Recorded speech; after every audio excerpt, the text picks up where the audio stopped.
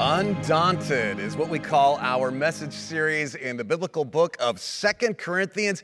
Good morning. It is a beautiful first day of November on this Sunday morning here in Santa Cruz. Great to have you with us wherever you are joining us from in the live stream. My name is Renee, another one of the pastors here at Twin Lakes Church. Today, I want to talk about how to keep it simple from 2 Corinthians chapter 11. Would you agree with this? It is a human tendency to complicate things. Consider this. The Lord's Prayer has just 66 words. The Ten Commandments have just 179 words. The Gettysburg Address, genius, 286 words. The Declaration of Independence, world-changing, 1,300 words. U.S. government regulations on the sale of garbage, 26,911 words. What's that tell you? We just love to complicate stuff, and the more you complicate it, maybe the less value it has. It's kind of funny, but it's tragic when it comes to our faith.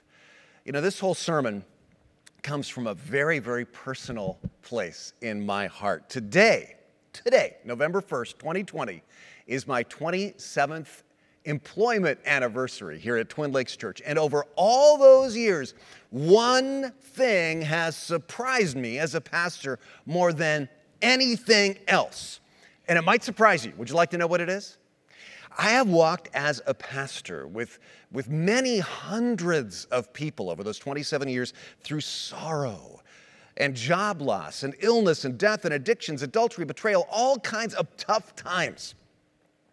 And I used to think when I was a young pastor that the kind of people who would get through tough times with their faith intact, with their joy intact, undaunted, would be the people who maybe attended church the most or knew the Bible the best or had the most sophisticated theological knowledge, right? But in my personal observation and experience, that is not true. No. The people who stay undaunted through the really tough times of life, who go through those tough times with their faith and their joy and their love and their sanity intact, are the people who have a simple trust in the love of Jesus. They may not be sophisticated theologically. They may not be church veterans. They may be baby, brand new believers. But what I've seen again and again is that simple, joyful faith in Jesus is really the key to staying undaunted through all of the ups and downs of the trials of life. Now, since we know tough times are here, folks, it is 2020, right? And tough times are going to come in life. Even if 2021 is the best year ever, tough times are still going to be in our future to some degree or another. So, a primary objective of all of us should be to have faith like this simple, joyful faith in Jesus Christ, to keep it simple, to not complicate it. And the passage that we're looking at today is all about that. This is one of the key passages in my own spiritual life. And what I'm going to do is just read it through first, and then we're going to dive back into it. I don't want you to hear this just chopped up into individual verses because there's so much passion behind this. The Apostle Paul says to the Corinthians, I hope that you'll be patient with me as I keep talking like somewhat of a fool. Please bear with me because I'm jealous for you, but with godly jealousy. For I promised you as a pure bride to one husband, to Jesus Christ. But I fear that just as Eve was led astray by the serpent's cunning, somehow you will also be led astray from your pure and simple devotion to Christ. Because you're being so gullible. You believe whatever anybody tells you, even if they preach a different Jesus or have a different spirit or come with a different gospel than the one we brought you. And I don't believe I am in the least inferior to these so-called super apostles because these people are false apostles. They fooled you by disguising themselves as apostles of Christ. But I shouldn't be surprised. Even Satan himself can disguise himself as an angel of light. So it shouldn't surprise me that his servants who do his bidding can also do it by pretending to be godly ministers. Wow, there is a lot of passion in there. And really the key phrase in that whole passage is a little phrase from verse 3, which I just love. It's such a good grid for your faith. Simple and pure devotion to Christ. You know, I love classic movies, like old classic black and white movies. One of the greatest, of course, classic movie directors was Alfred Hitchcock, longtime Scotts Valley resident here in Santa Cruz County. And he had a great saying. He said, you know, there are two kinds of movie directors, complicators and simplifiers. The great ones are always simplifiers. And you look at that, and it's really true when you think about the movies that you watch. But there are also two kinds of Christians, complicators and simplifiers. And the deep ones, the ones who last, the ones who make you want to follow Jesus too, are always simplifiers. And so let's talk about it. Let's talk about how to keep it simple, how to keep my faith vibrant and uncomplicated. It's so simple. There's really three simple points in the message today, easy to remember, but maybe difficult to apply in this distracting world. I tell you what, if for some reason people wanted to like quote part of a message of mine at my funeral one day, I hope it's this message. This is that important to me. I think this is this important to our church. Number one, I just simply need to realize that Jesus loves me very much. We make Christianity so complicated. And really, this is the core of it. It boils down to this. Karl Barth was a great Swiss theologian, go Switzerland, and he survived the Nazi era. Even that pressure could not corrupt his faith. And years later, in front of an American seminary audience, he was asked to summarize the gist of his vast brainiac volumes on Christian theology. And you know what he said? Jesus loves me, this I know, for the Bible tells me so. True story. And he had that right. Look back at verses 1 and 2 of chapter 11. I love the Message translation here because I really feel like it captures the emotion. The apostle says, and I got to be honest with you, I feel this way so much these days too. He says, the thing that has me so upset is that I care about you so much. This is the passion of God burning inside of me. I promised your hand in marriage to Christ, presented you as a pure virgin to her husband. Now, wait a minute, press pause. Marriage, husband, that's a unique way to think about Jesus, isn't it? The idea is simply this. Christianity is not a religion, it is a relationship, a marriage. A covenant relationship based on love and trust. You know, I saw a bumper sticker on a car one day that said, Jesus loves you, everyone else thinks you're a dork. And kind of the basic idea behind this being, Jesus only loves you because it's kind of his job description, but everybody else knows you're a loser. But the Bible teaches Jesus doesn't, save you and listen to your prayers because it's his job. He does it because he loves you. Many, many times in the Bible, especially in the Hebrew Scriptures, God uses an interesting word to refer to his people, to refer to people who love and trust him. He calls them my beloved. And in those days, this was a term of endearment between a husband and a wife in a marriage relationship. And you understand, for God, that is you. That's powerful. No matter what your past, that's your story now. You know, it's interesting. Paul describes these Corinthians as a pure virgin. Pretty startling things to say about these characters, right?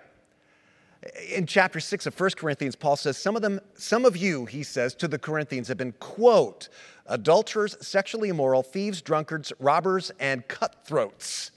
What a motley crew, right? And then here he says, you're like a pure virgin to Christ. Here's the point. If you ever think to yourself, I struggle to believe that God can forgive my past, do you see what Paul wrote about these Corinthians? God has cleansed them, and now in his sight, they are holy and spotless and pure, and he loves them like a husband loves a bride on their wedding day. And this is how God feels about you, no matter what was in your past. I love that. Are you getting this? Are you hearing this? Keep it simple. Don't complicate it. Jesus loves you so much. I cry when I think about it just because I love the core of that. And I worry as I see so many people, both Christians and non-Christians, losing this core of our faith. And that's why we need to, number 2, remain focused on him. Remain focused on Jesus. You've heard the saying, the main thing is to keep the main thing, right? And that's exactly the point of this passage. Back to verse 3. I'm afraid, however, he says, that just as Eve was deceived by the serpent's cunning, your minds may somehow be led astray, here it is again, great phrase, from your simple and pure devotion to Christ. He says, just as Eve was led astray. That's an interesting line. Okay, how was Eve deceived in the Genesis story? Do you remember back to that story? The serpent does not say to Eve, here, take and eat of this forbidden fruit so that you can get high, or that you can have pleasure, or any of the things that we tend to associate with sin, right? No, what he says is take and eat so that you have the knowledge of good and evil. In other words, you'll be like God. He isn't tempting her to be a devil. He's tempting her to be a God. So when Paul says, just as Eve was deceived, do you see the point that he's making with that comparison? What distracts you and me from a pure and simple devotion to Christ? We Christians tend to think, oh, sin, of course, it's sin, and those sinful people, we can't be distracted by that. And of course, sin can distract us from a devotion to Jesus. But in context, Paul is not talking about sin. He is talking about seemingly religious distractions, seemingly moral distractions. This is mentioned so many times in the Bible. It was a major theme of Jesus Christ's ministry. In fact, I'm going to show you some of the many times in the Bible. There are verses about things that can distract us from a pure and simple devotion to Christ. I can be distracted from Jesus by Bible study. Yeah. Now, I love Bible study. I love it, love it, love it. Never get tired of it. But would you agree with me on this? You can get so into, name it, name the Bible study topic, prophecy, eschatology, the dimension of the temple, some other aspect of theology, some Bible code or something, that you can lose your pure and simple devotion to Christ. Jesus talked about this. Jesus said to the religious teachers of his day, you diligently study the scriptures because you think that by them you possess eternal life, but these are the scriptures that testify about me, yet you refuse to come to me to have life. He's saying, the point is not Bible knowledge, the point is Jesus knowledge, getting to know Jesus. Now, kind of my nightmare is that somebody's going to watch this and say, so Renee this weekend said that Bible study is evil. I'm not going to study the Bible. No, do it. It's rich, it's valuable, but the main thing is to keep the main thing the main thing. Be sure to see the point, see the big picture, see Jesus on every page. Okay, I can also be distracted by service, Christian service, service to the church, service to the poor, service for biblical justice, biblical reconciliation, feeding the hungry. It can all be a distraction from a pure and simple devotion to Christ if I'm not careful. And the Bible talks about this a lot too. I love the story of Mary and Martha. They invite Jesus to their house. The Bible says that Mary sits with Jesus and learns from him. And Martha, it says, is, quote, distracted by all the preparations that had to be made. And so she gets upset and she tells Jesus, Martha says, tell Mary to get into the kitchen and help me chop the salad and stop listening to you, the world-changing Messiah. Come on, Jesus. And Jesus says to her, Martha, Martha, you're worried and upset about many things, but only one thing is needed. And he says, Mary has found it, and it will not be taken away from her. I've seen this happen in churches, at conferences, other places I've spoken where church pastors or conference leaders are often the ones who are least often actually in the worship services. And so often when they're there, they're not really there. They're not focused on Jesus. Why? They are worried and upset about many things, distracted by all the preparations that have to be made, distracted by Christian service. And of course what happens is you just burn out, whether you're preparing a message or serving the poor or doing some other kind of justice or reconciliation ministry. If you're not grounded in a pure and simple devotion to Christ, then you don't last in all those ministries because they can be so draining. And I can be distracted from Jesus by Christian fads. Fads. Does it seem to you like there's a new one almost every single year? Some new book, some new idea, maybe starts out well-meaning but ends up being a giant distraction that people write about and talk about and are obsessed with more than they are about Jesus Christ. And it was already happening 20 centuries ago when Paul says in 1 Timothy 1:4, command certain men not to devote themselves to myths and endless genealogies. These promote controversies rather than God's work, which is by faith.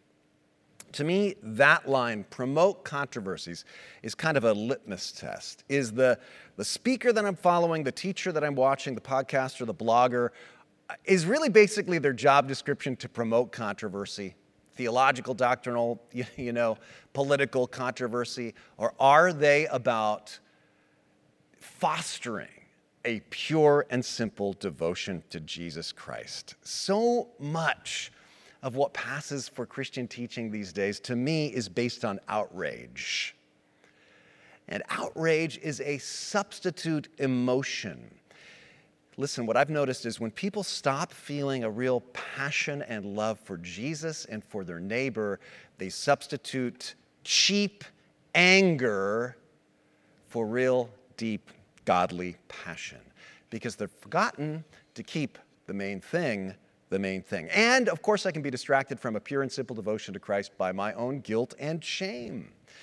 I was thinking the other day, do you remember when we used to go to basketball games, and maybe back in the 80s, there was sort of a trend at live basketball games, if somebody fouled out or the ref made a bad call, everybody in the crowd would stand up and shout, you, right? Well, so many of us who are guilt or shame-oriented, we beat ourselves up when we do something wrong, and we feel like the whole universe is standing up and shouting to us, you,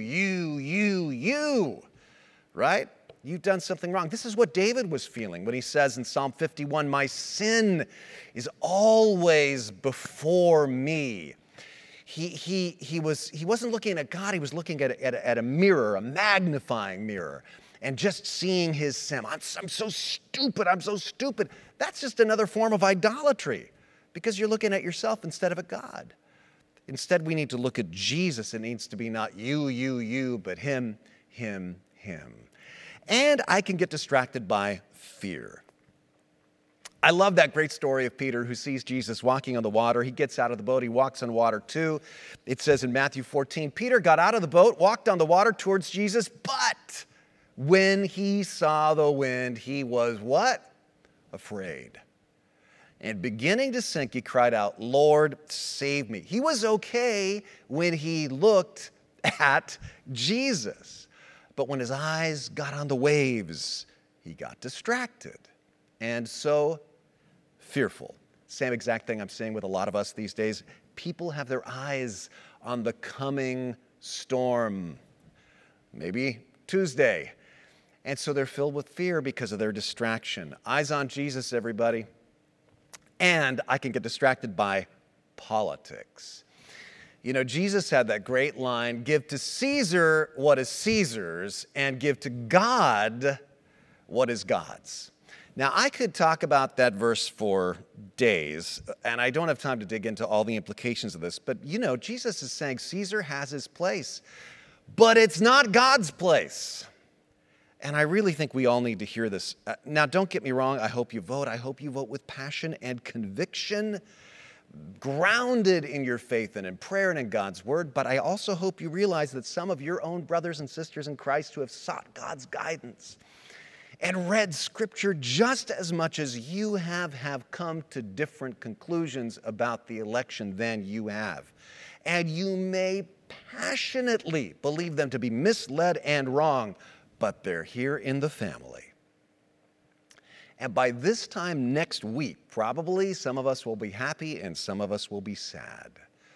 And what our church will need next Sunday morning, what our community will need, what our nation will need, what your family will need to see then is people united in Christian love, not shattered by human politics.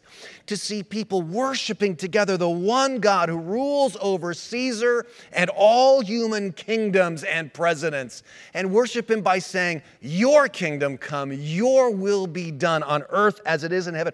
You know, I've told you before, I don't want to be known as a red church or a blue church or even a purple church, whatever that means. I want to be known as a red church and blue church and a purple church and a black and brown and white church, bound together not by politics, not by race, not by any other human ideology, but simply by the fact that we're a motley bunch of sinners who have this in common and maybe only this, that we once were lost, but we now have been found by the amazing grace of Jesus Christ.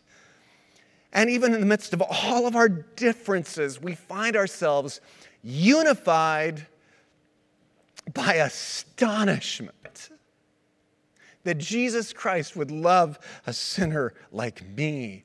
That's staying focused. That's keeping it simple. That's pure and simple devotion and love for Jesus Christ. That's what I long for. So look at this list. Paul's so emotional, and I relate to where he's coming from in these verses, because these sorts of things are in the first century already, as we've seen from these Bible verses, they were already distracting people from Jesus Christ. And this is what he means when he goes on in verse 4. You happily seem to put up with whatever anybody tells you, even if they preach a different Jesus than the one we... What do you mean a different Jesus? Well, they were making into maybe a mere role model, a mere moral example, a mere endorser of whatever schemes that they were coming up with, or, he says, a different kind of spirit than the one you received.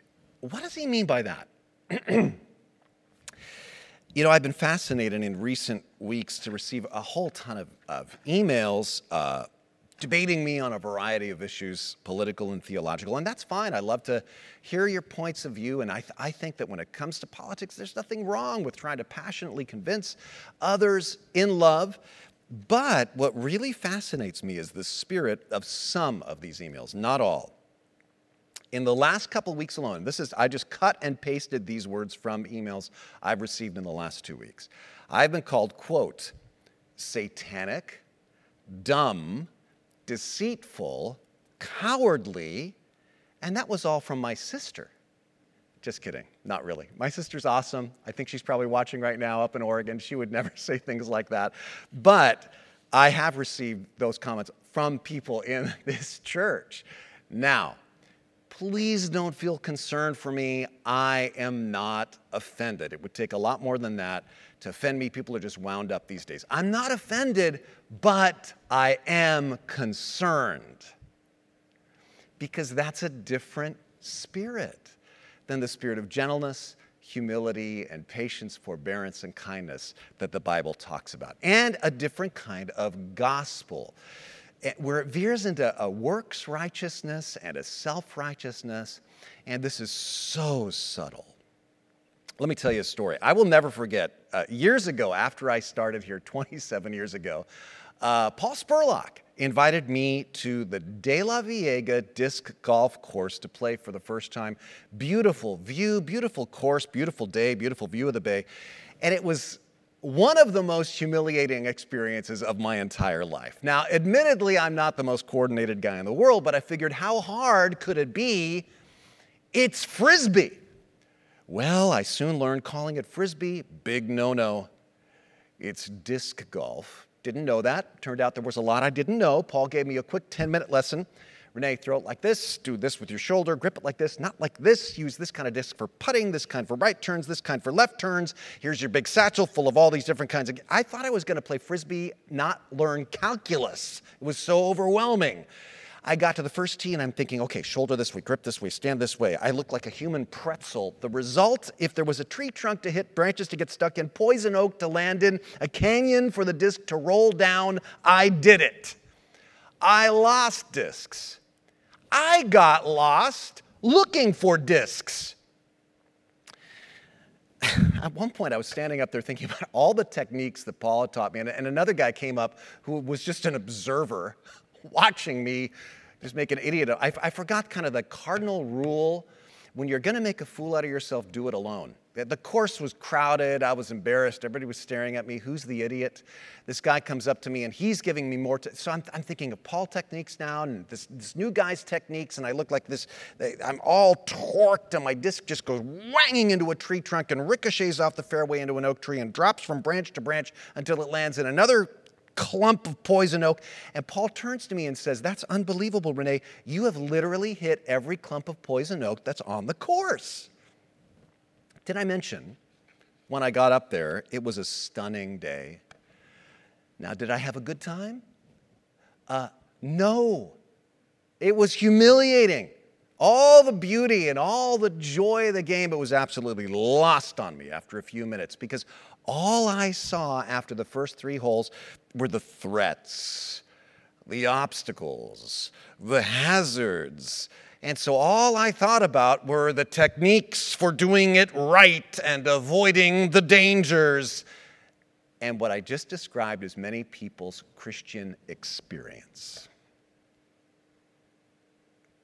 I see this happening all the time. People are drawn to our faith because of the beauty of Jesus. Like, are you kidding me?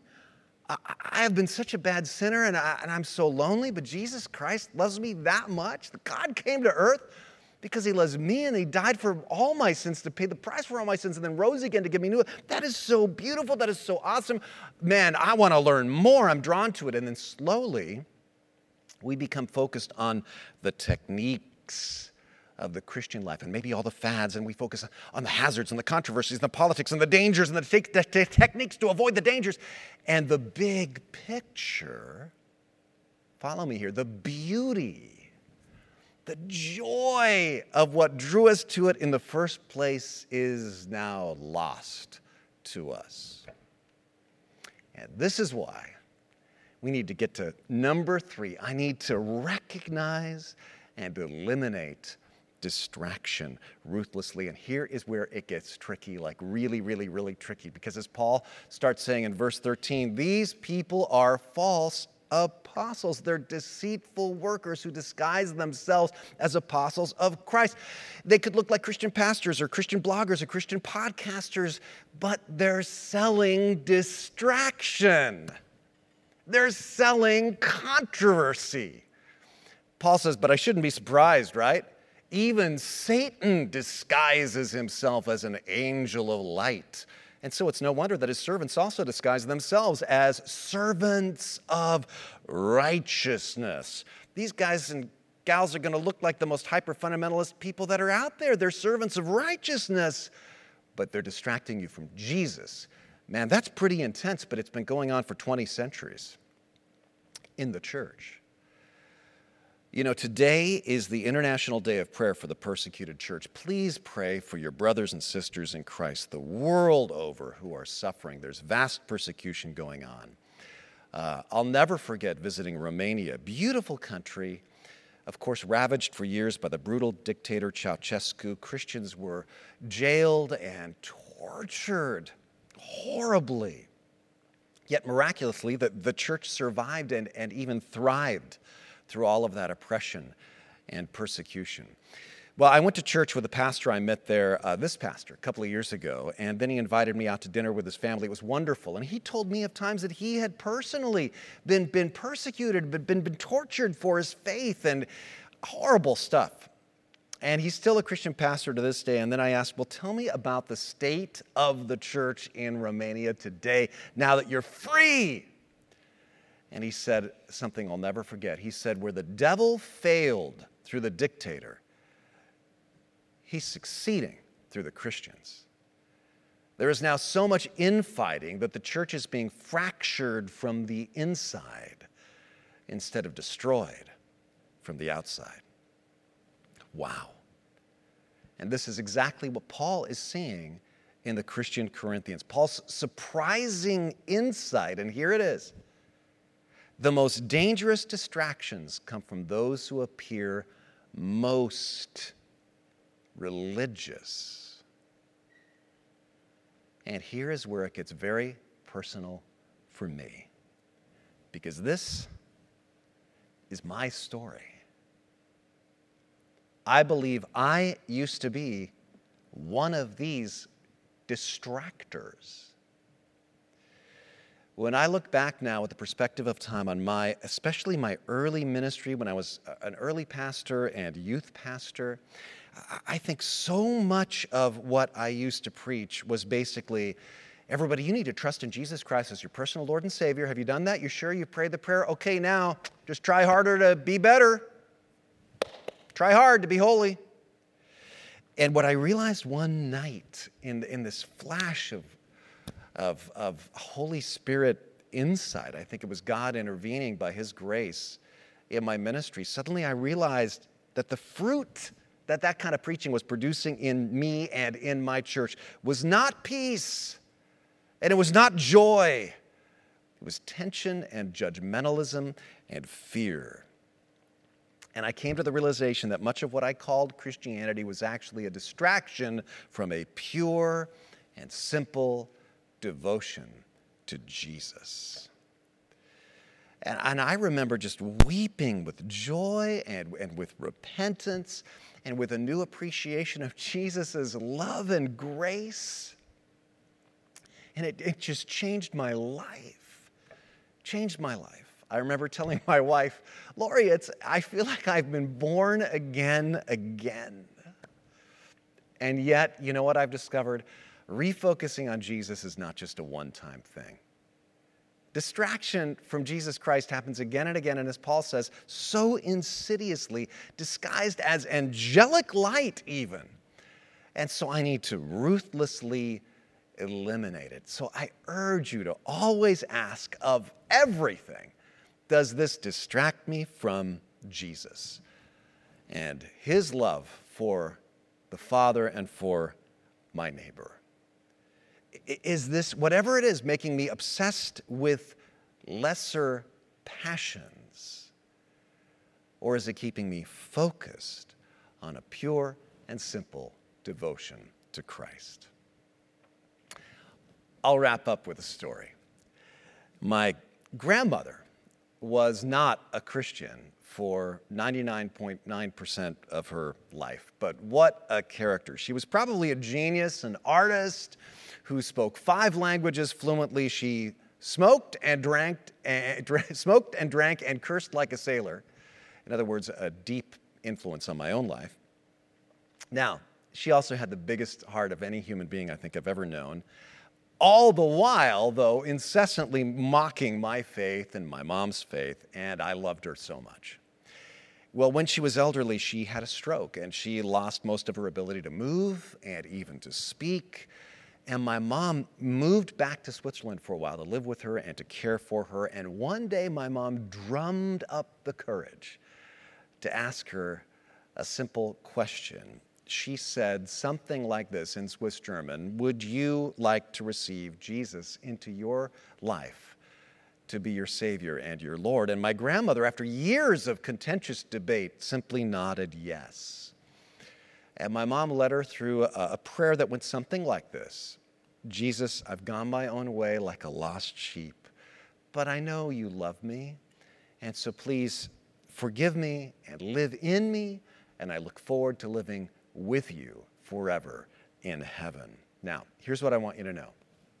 When my mother said amen, wondering, how much of it my grandmother really understood or believed, my mother said amen and opened her eyes, and my grandmother was rocking back and forth with tears of joy streaming down her face a smile, big smile, and she was saying, Jesus, Jesus, Jesus. Jesus, Jesus, Jesus.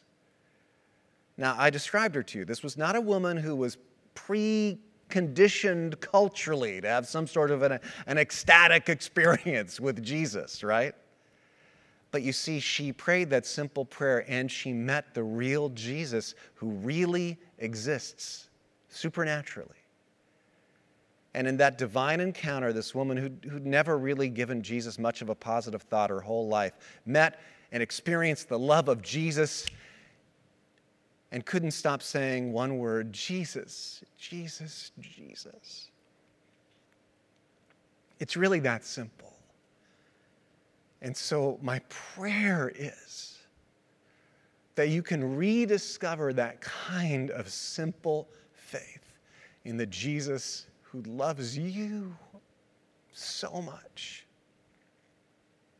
Let's pray right now. Would you bow your head in a word of prayer with me? I want to encourage you to pray, if it reflects the desire of your heart, perhaps the very same prayer that my mother led my grandmother in. Something this simple. Jesus, I acknowledge that I've gone my own way like a lost sheep, but you love me. And so come into my life and live in me and forgive me, and I look forward to living with you forever in heaven. Amen. Now, many of us probably prayed a prayer something like that at some point in our childhood, if you're joining us today. For some of you, that was a first-time commitment, and we'd love to talk to you more about that and baptize you. But many of us have prayed a prayer like that but allowed ourselves to be distracted. So for us, I'm going to put a prayer on screen. This is a prayer that is several hundred years old. It's from a Puritan prayer book that somebody gave me, and I love this, but it expresses what I've been talking about. So I want to encourage you to peek and to look at this prayer as you pray these words out loud in your own heart if it reflects where you're coming from. Sovereign God, may thy cause, not my own, engage my heart. I adore thee that thou art God, and I long that others should know it and feel it and rejoice in it. May all people love and praise thee. May my faith adhere to you more immovably. May my love entwine itself around you more tightly. May your spirit pervade every fiber of my being, and then send me out to make your love known to all. Let thy kingdom come, thy will be done in this world, and let me labor for that end to the utmost of my strength. Amen. May that be the prayer of our church and God's people everywhere.